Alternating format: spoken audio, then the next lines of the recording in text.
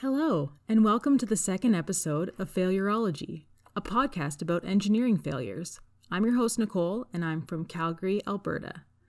I have over a decade of experience in the field of mechanical engineering in building science, directing the construction of plumbing, heating, ventilation, and air conditioning systems in various high-rise, multifamily residential, and commercial buildings across Western Canada.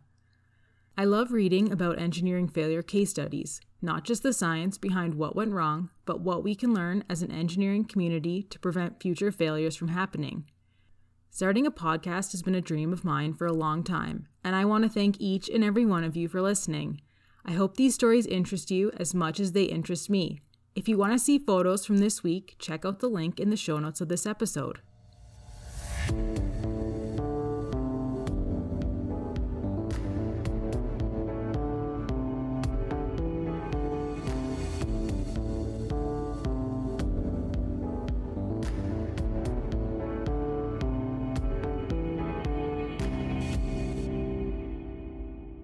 This week in engineering news, a new paint so reflective it can cool a surface to almost 2 degrees Celsius below the surrounding temperature.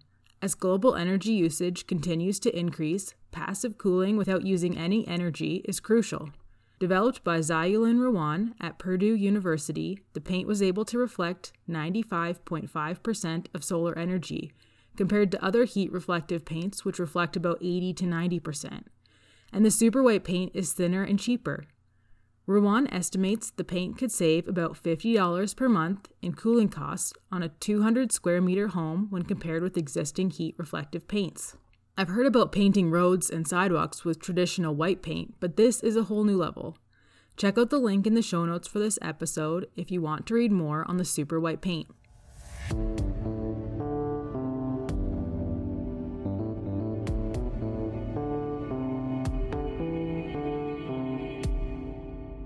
Now on to this week's engineering failure, the levees in New Orleans during Hurricane Katrina.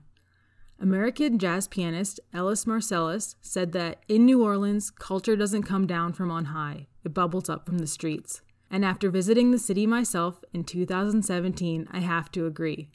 It's a mixing pot of cultures that come together near the mouth of the Mississippi, creating a totally different way of life unlike anywhere else on Earth. The loss of life experienced during and after Hurricane Katrina was horrendous and for the most part preventable. This is a really sad story and researching it was quite upsetting, but there's a lot to be learned here to prevent this type of disaster from happening again. New Orleans is located 170 kilometers upriver from where the Mississippi drains into the Gulf of Mexico.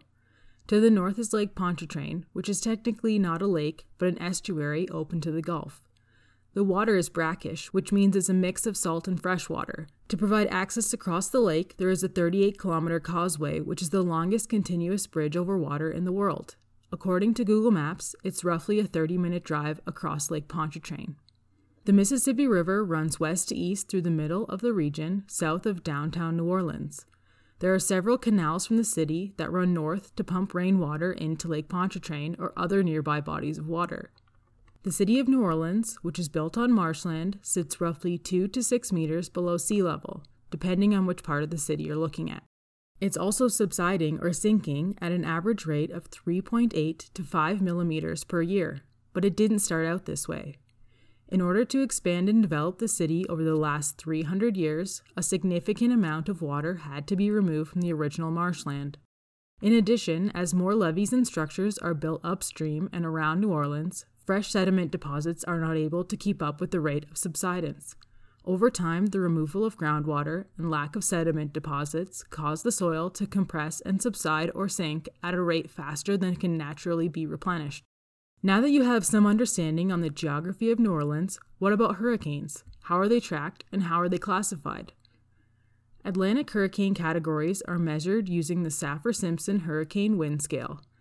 The U.S. National Hurricane Center, located in Greater Miami, Florida, officially monitors and tracks tropical weather systems in the Atlantic and Eastern Pacific Ocean basins.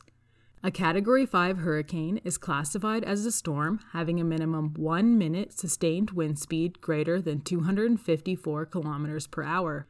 Over 30 tropical cyclones from 1851 to now have reached Category 5 levels. The first recorded Category 5 hurricane hit Cuba in 1924. Before then, the equipment typically blew away before wind speed reached Category 5 levels. 2005, the year Katrina hit, saw 14 hurricanes. This is the most hurricanes on record in a single season. And 2005 exceeded the previous record set in 1969 of 12 hurricanes in a single season. There have been worse hurricanes in terms of wind speed before and after Katrina, but the storm, combined with levee failures, makes Katrina one of the most expensive natural disasters to date. While researching this episode, I read a lot about hurricanes, and I'm still continuing to follow tropical weather systems around the world. Hurricane Eta and then Hurricane Iota have devastated countries along the Caribbean Sea this month, most notably Nicaragua and Honduras, but also Guatemala, Mexico, Venezuela, and Colombia were hit hard.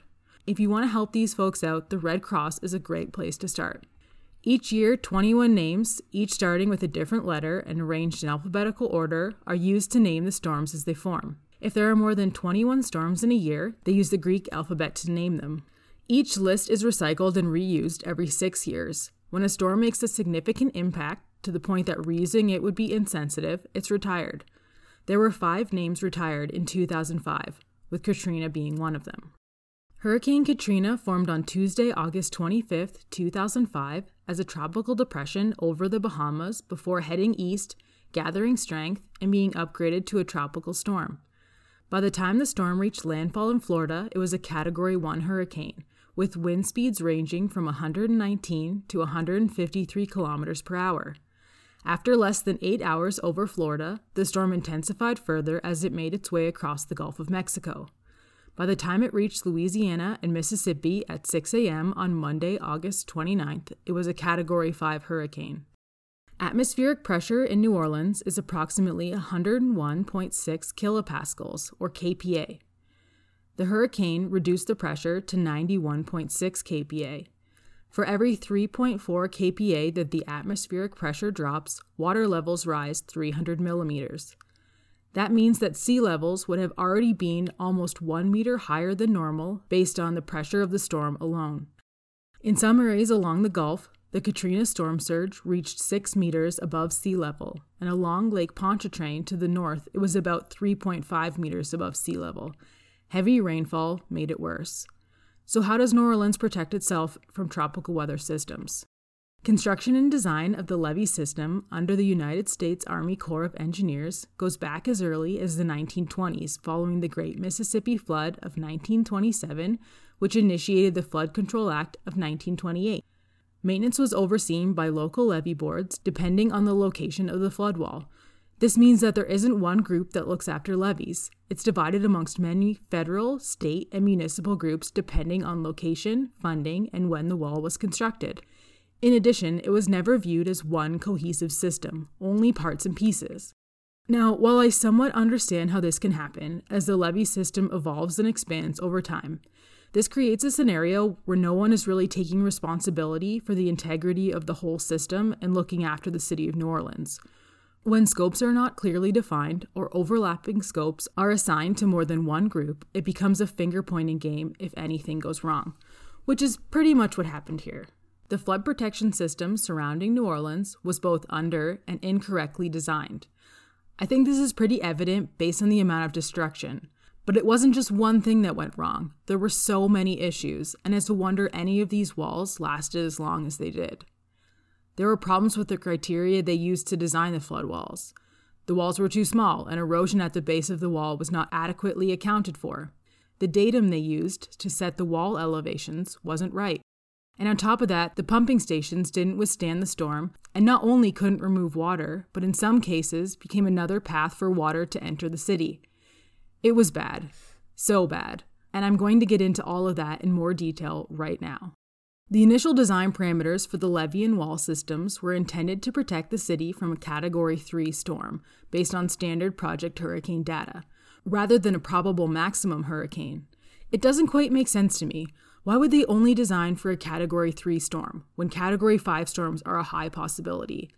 I realize that always designing for worst-case scenario is expensive and sometimes excessive, but in a city below sea level, I would have expected to see a more robust basis of design. That being said, some of the levees failed even at water levels below what would be expected during a Category 3 storm. So it's tough to say if a Category 5 storm design would have made that much of a difference based on all the other design flaws. Also, the design criteria had not been updated as new data was made available, and some older walls were not updated or improved to match the height or strength of adjacent newer sections. Mean sea level, which is assigned an elevation of 0, was supposed to be used to determine the elevation of the flood control system. But the designers and installers used land-based elevation, incorrectly assuming it to be the same as mean sea level, resulting in the structures being built roughly 1/3 to 2/3 meters below the intended elevation. This was before we all carried the internet in our pockets, but you'd think someone would have at least double-checked. There were 3 types of flood walls that exist around the city. There are pictures on the podcast webpage, link in show notes, if you want a visual of each wall type. Firstly, there are eye walls, which are vertical corrugated metal walls, kinda like those used in shipping containers, with Z-shaped steel pilings and compacted soil at the base of the wall to support it and hold it in place. Then there are T-walls, concrete walls built like an upside-down T, with soil and concrete pilings to support the base and hold the wall in place. T-walls are more expensive to construct than I-walls, and therefore were less common. And lastly, there are levees, which are compacted earthen material piled to act as a dam, which is a fancy way to say they built a dirt hill at the water's edge to keep the water out. The taller the levee needs to be, the wider the bases are to accommodate. The hill-style levees are not as common in denser areas where space is limited. In many locations throughout the city where existing levee heights needed to be raised, they built an I or T wall into the existing levee. There are over 550 kilometers of flood walls or levees in and around New Orleans, with 450 kilometers of those falling under federal responsibility. Nearly 170 meters of the walls were damaged during Hurricane Katrina. That's about 1/3. Could you imagine building a building with a 30% chance it would fall down? I think not. There were 3 main design flaws that caused the walls or levees to fail. In addition to overtopping, which was the most common cause of failure, water also caused deflection in the wall, creating a water-filled gap that eroded the base, and lastly, soil strength was underestimated and seepage undermined the wall. All of these are in some form or another resulting from soil erosion. In several locations, the floodwater level was 0.5 meter above the tops of the walls and levees. At the I&T walls, the water washed away compacted soil on the land side of the wall, causing the wall to slide and collapse. At earth and levee locations, the water just overwhelmed the embankment. The compacted clay and grass levees withstood the storm better, while the silt and sand embankments just washed away. There are more than 20 locations of failure along the Mississippi River Gulf outlet in St. Bernard Parish, flooding the entire parish and the east bank of Plaquemines. The water-filled gap was the second most common cause of failure and significantly impacted the areas adjacent to the 17th Street, Industrial, and London Avenue canals. The original engineers did not account for deflection of the flood wall during a storm event. When the flood walls deflect, it creates a gap between the compacted material at the base of the wall and the wall itself. This gap then fills with water and begins to erode the compacted material at the base of the wall, causing the wall to slide. Where the water-filled gap occurred, the safety factor of the wall was reduced by at least 30%. In several locations, the floodwater levels were almost 2 meters below the top of the wall at the point of failure. And the third most common cause of flood wall failure, also impacting areas adjacent to canals, was the engineers' overestimate of soil strength. This led to water seepage underneath the walls in many locations. When evaluating the soil strength at each wall location, engineers took several samples of soil along the length of the intended flood wall and averaged out the data to determine the strength for that section of wall. However, some areas along the wall had weaker soil than others that was not accounted for. Furthermore, samples were only taken at the wall locations and not in the areas surrounding the walls where weaker soil could impact the integrity of the base of the wall. During the storm, water seeped into the soil below the wall, forming cracks in the weaker marsh layer above the soil on the land side of the wall. The soil erosion ultimately undermined the wall and caused it to slide out. In several locations, the floodwater levels were almost 2 meters below the top of the wall when the failures occurred. In addition to the walls themselves, there were other problems. Because the city is below sea level, all rainfall has to be pumped out through the canals. These pumping stations were not designed for hurricane or overland flooding, only rain and minimal seepage. Almost 100 pumping stations have been constructed over the last 100 years. Some are new, and some are still original. The pumping stations were typically designed for a 1 in 10 year, 24-hour storm, or about 225 millimeters of rainfall, and most have backup power generators. During and following Hurricane Katrina, the pumping stations became inaccessible, and many operators had been evacuated, leaving the stations inoperable, and many ended up flooding. Older stations were not designed to withstand wind and water forces, and received a lot of damage that took time to rebuild. Even if pumping stations were working, there was nowhere for the water to go. The canals used to pump water out were damaged and already full. Due to the lack of check valves or backflow preventers, in some locations water backflowed through the canal outlets to the pumping stations and into the city. There's more. There are several road, rail, and pipeline crossings throughout the flood mitigation system, areas where transportation routes have to cross the flood walls. In these locations, closure systems are provided to maintain a continuous flood wall, but many were either missing or inoperable. As you can see, many things went wrong, and New Orleans was left to deal with the consequences. Some homes were flooded to the rooftop within minutes. Others were flooded at a rate of 300 millimeters every 10 minutes. 7 oil spills occurred during the storm, and the runoff from over 50 U.S. Environmental Protection Agency contaminated cleanup sites polluted the floodwater. By September 1st, 2 days after the hurricane hit, 80% of the city was still under 2 to 3 meters of water. In some areas, it took weeks to subside. Damage is estimated at $125 billion US dollars, but that doesn't even compare to the over 1,000 deaths. Some people were never found. Over 500,000 people left the city, some to never return. Aside from drowning deaths, residents were hurt trying to escape through their roofs. Infections occurred from exposure to floodwaters, and then these infections spread through crowded shelters, and access to medical facilities was limited. Electricity was down for weeks, and drinking water was compromised. In 2007, the American Society of Civil Engineers called the flooding the worst engineering catastrophe in U.S. history. Now, this podcast is about engineering shortfalls, and I don't want to get too political, but I think it would be a disservice to the city of New Orleans to talk about Katrina without mentioning the government's response. Here are some of the highlights, or lowlights, if you will. Despite being aware of the hurricane's path to New Orleans on August 27th, the evacuation orders weren't issued until midday, August 28th, the day before Katrina hit, meaning they lost an entire day of time to evacuate the city. President Bush, Louisiana Governor Blanco, and New Orleans Mayor Nagin were aware before the storm that the levees could overflow. On August 27th, Amtrak moved equipment out of the city, offering spaces on those trains to the city for evacuation. The city declined, and the trains left empty. When the evacuation orders finally came on the 28th, there was no plan for homeless, low-income, or sick people to get out, which represented over 100,000 residents. Most of these people were Black. The evacuation plans relied heavily on the use of cars, not considering that many residents, especially in areas with highest risk of flooding, relied on public transportation. Many white majority communities were able to escape. This is a very clear example on environmental racism.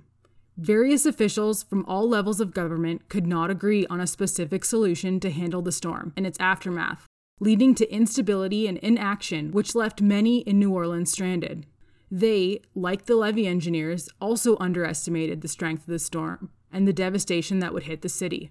Hundreds of first responders volunteering to help were rerouted to Atlanta for 2 days. 2 days of presentations on sexual harassment and a history lesson on FEMA, the Federal Emergency Management Agency.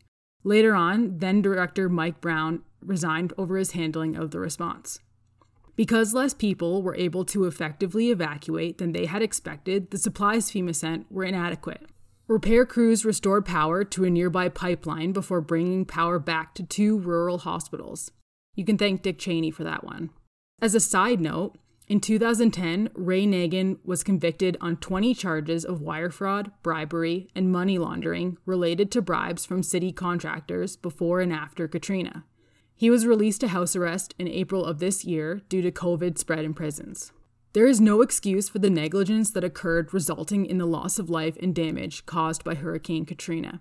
That being said, I do want to talk about risk management. Removing all risk is nearly impossible and very expensive. As a collective of federal, state, and city officials, as well as the people of New Orleans, an agreement has to be made to establish the amount of risk that is acceptable. Obviously, the flood mitigation system needs a serious overhaul. A better evacuation plan is necessary to prevent loss of life. And communication between the flood mitigation engineers and the residents of New Orleans needs to be improved. The people of New Orleans should have known what everyone else seemed to have known, that the levees could fail. The United States Army Corps of Engineers did an analysis following Hurricane Katrina and found that had the levees not failed and the pumping stations remained operational, almost 2/3 of the deaths would not have occurred. 2/3. This is especially interesting since they have not really taken full responsibility for the levee failures that they designed. The American Society of Civil Engineers Review Panel made the following recommendations in their 2007 report. Public safety, health, and welfare has to be top priority. Quantify, regularly evaluate, and modify the assessment of risk. Communicate with communities and determine their level of acceptable risk, and then manage those risks as required. Assign the responsibility of design, construction, and maintenance of the flood mitigation system to one party. Independent reviews of design, repair, and maintenance are required to maintain integrity and operation of these life safety systems. So what's next for the city? What's happened since 2005? Well, even now, the city of New Orleans is still recovering. I don't think you ever just walk away from something like Katrina. Over 55 levee breaches were repaired following the storm. The Army Corps of Engineers continues to work on mitigating risk. Repairs were done quickly to all major breaches. On September 23, 2005, high water caused by Hurricane Rita flowed over a temporary closure on the Industrial Canal. The structure held, but part of eastern New Orleans reflooded. The temporary repairs were completed by January 2006. After Katrina, the city's population dropped by about 30%. 15 years later, it's just about back to pre-Katrina levels. The Army Corps of Engineers brought in a group of Dutch engineers for evaluation, design, and construction management of the levee system. I'll be covering the Netherlands canals on a future episode, so stay tuned for that. Almost $15 billion has been spent on flood mitigation in New Orleans since Katrina. Some major projects include the Gulf Intercoastal Waterway West Closure Project, which can pump over 63,000 liters per second. That's over 200 bathtubs per second. The IHNC Lake Borgne Surge Barrier, which is the longest storm surge barrier in the United States. And the Seabrook Floodgate at the connection of Lake Pontchartrain to the Industrial Canal, as well as hundreds of levee and pump improvements. A storm similar to Hurricane Katrina is possible in the next 50 to 500 years. I, for one, hope that the city is better equipped with the tools required to handle the next one. Check out the podcast page, link in show notes, for photos from this week's episode. And if you want to chat with me, you can find me at Failureology on Twitter. Thanks everyone for listening, and tune in next week to hear about the Hyatt Regency collapse in Kansas City. Bye everyone. Talk soon.